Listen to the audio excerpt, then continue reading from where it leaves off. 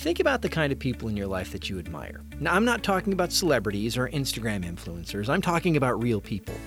In my life, the people I seem to look up to are the ones who just get things done. It's the friend I know who gives 110% at work and then comes home and gives more and does so with hardly a mention of it. They're just doing what needs to be done because it needs to be done. And if he's going to do it, well, then he's going to do it well. Again, does the person who constantly tells you about how much they're doing or how successful or how stressed they are really garner your admiration? Most of the time, the answer is no. I mean, those people tend to suck the life out of the room and drain energy from the people they're with. Now, I'm not saying there's no room to vent every now and then, but is it the exception in your life or the rule? You know what? In my own life, when I focus on how much I'm doing or how much I have to do, I'm miserable. When I stand around waiting for someone to notice all the hard work I'm putting in, rather than taking pride in the work itself, well, I feel unappreciated. It's a surefire recipe for depression, and I've walked down that road. It's not a good one.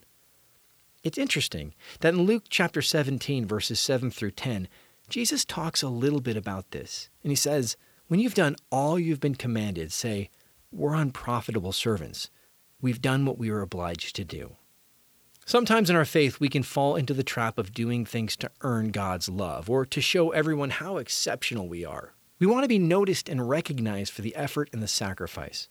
Well, Jesus in Luke 17 is telling us that isn't going to make you happy. Instead, we should live out our faith because it's what we're supposed to do. And instead of turning to God and saying, see, look what I've done for you. You owe me.